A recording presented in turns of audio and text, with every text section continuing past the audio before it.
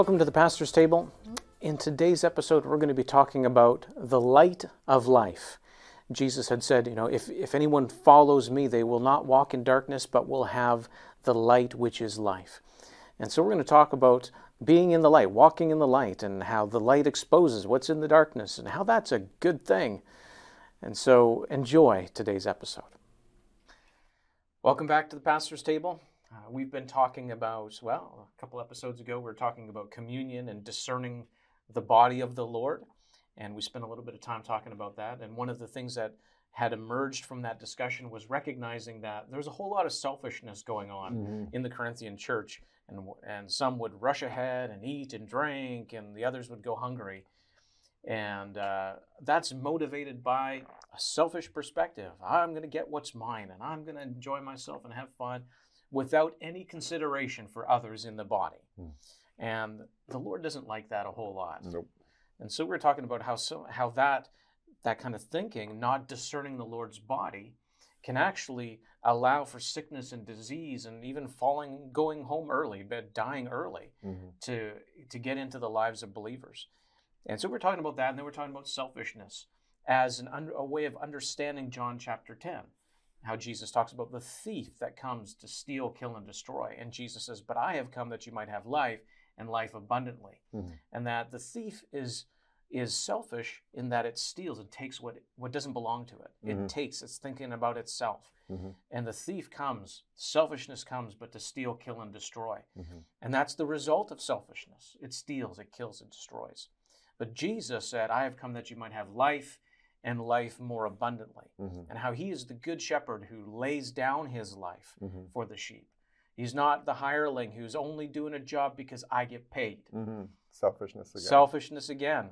I'll do this, but it's because I get some money for it. Whereas Jesus is not doing it for that reason. He loves the sheep. He lays down his life for the sheep. And so Jesus made a number of statements saying, I am the door and I am the good shepherd. And he also made another statement about life, about who he is and about life in John chapter 8 and verse 12. And Jesus says this, again from the Amplified Classic Translation, says, once more Jesus addressed the crowd. He said, I am the light of the world. He who follows me will not be walking in the dark, but will have the light which is life. The light which is life. But look at what it's contingent upon. Following Jesus. And that's something about, sometimes even when we are selfish ourselves, we can perceive what other people are saying and think that their motive is also selfish. It's easy to do that. Well, they're just saying that because they're like this and like that. And how do you know? Because you're like that. It's very easy to judge with the same lenses of what's in you, you know. Absolutely. And we see that all the time, like a bias. And where does it come from? Well, it's like the saying, hurt people hurt people. If you're hurt inside, you end up hurting other people. What's inside does come out. And so selfishness, we think about God sometimes, and he says, follow me. And we're like, well, who's he? He just likes people following him. And we think about it from a selfish perspective. I want to be famous and everyone will follow me. Well, that's selfish, right? Well, God's not that way. No. He's not selfish. He's not saying follow me because he really needs followers to prop up his self-esteem. Right? He knows that by us following him, we get out of ourselves and look to him and become selfless the way that he is. And that's why he can say things like, I am the light of the world. Absolutely. If you follow me, and not follow your own way, your own self, your own desire. If you follow me, you will be walking in the light. You will have the light, which is life. Otherwise, you're walking around in the dark. Selfishness is darkness. Absolutely. It's absolute darkness. You have no idea the damage that it's causing, both to you and to others around you. That's right. It's total darkness. You don't know where you're going. You know, if you have ever been in a room and it's unfamiliar to you, maybe you're staying in a hotel room and it's dark, and you wake up in the middle of the night and you got to use the washroom or whatnot. And so you don't know where the bathroom is. You're trying to, where is it again? I saw it earlier when the light was on. I think it's over there. And you got to fumble your way out. Like, where did I put this? Where did I put that? And how high is the bed here versus my own bed there at home? And things like that. And what do you do when you don't know where the light switch is? You begin to feel around in the dark, trying to find your way. Yeah. Feeling around because you're in the dark when you're trying to find your way. Yeah. And that's what selfishness will do in your life. You'll end up going around trying to feel, oh, this feels right. Or this is familiar. Or I like that. I don't like that. It's all based on how I feel. Why? You're feeling your way around because you are in the dark, in selfishness. Absolutely. But if you follow Jesus, the light comes on, you go, oh, there, that's the way, it's right over there.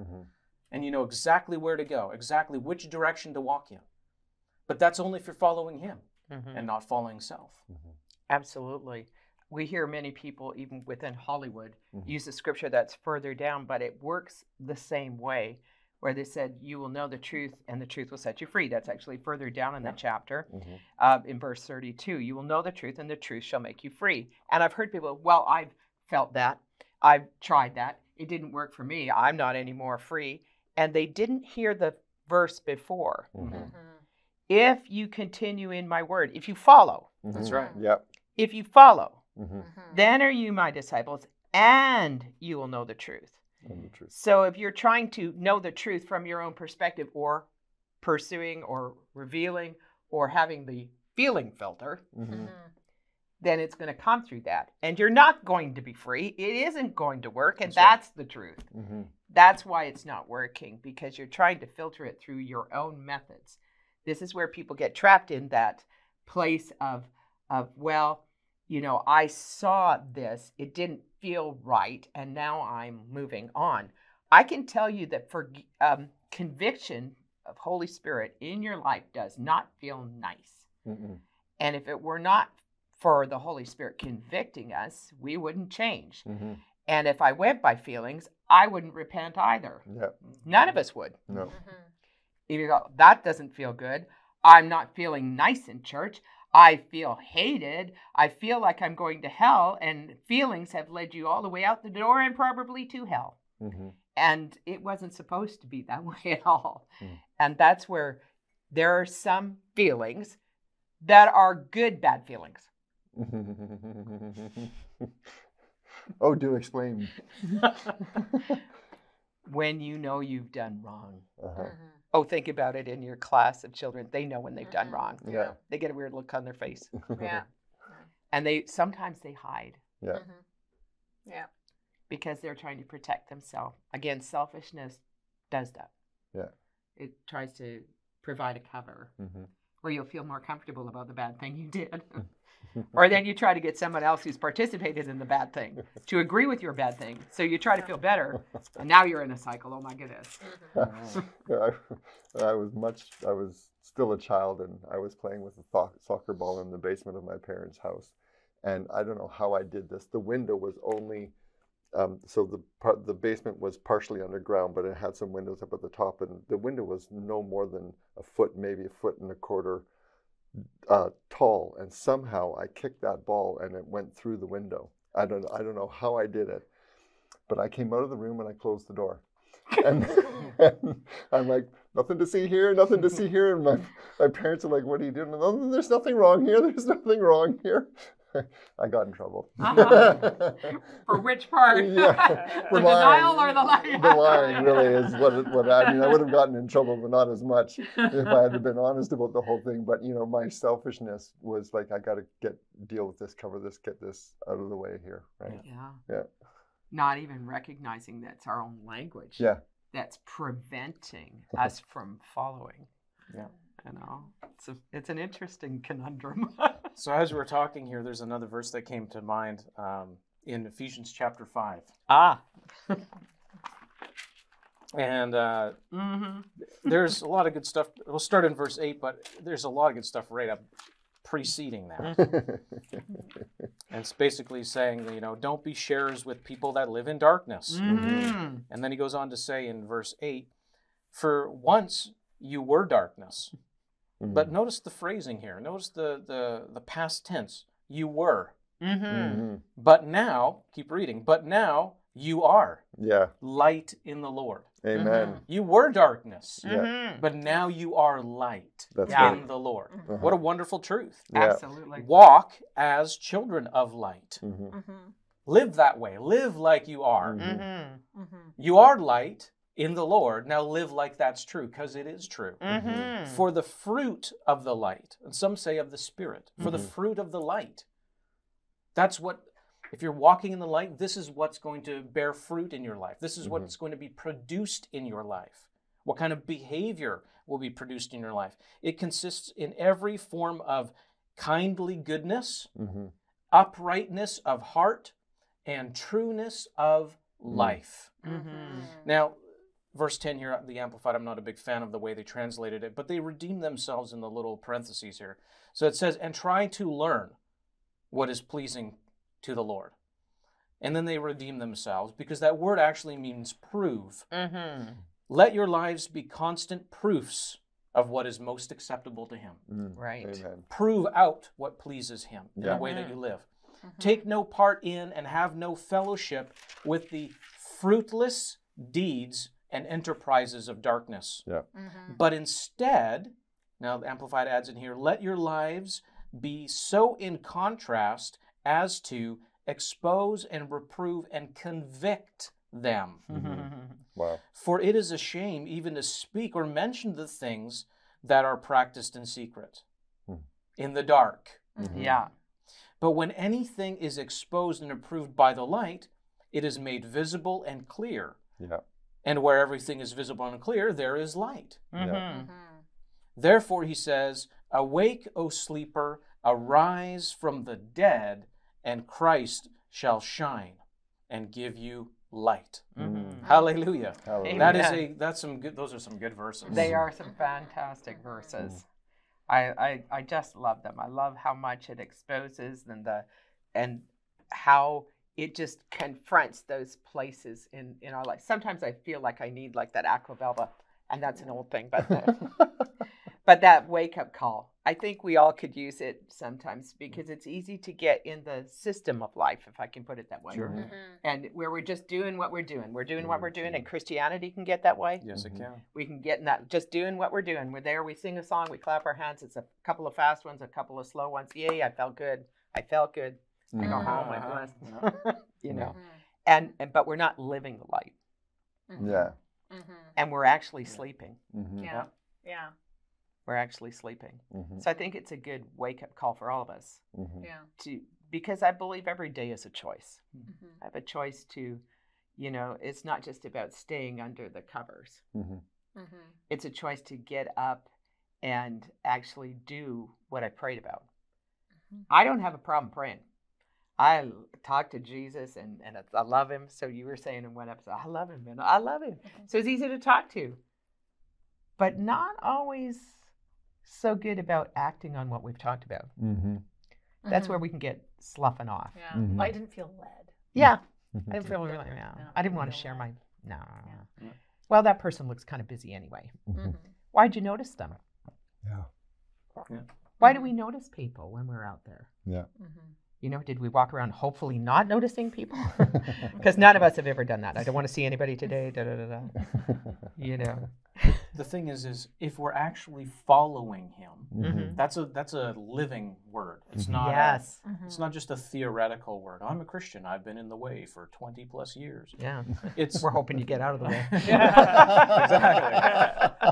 But it's not just a religious state of being. It means an active, everyday, I'm following him after who he is, what he's like.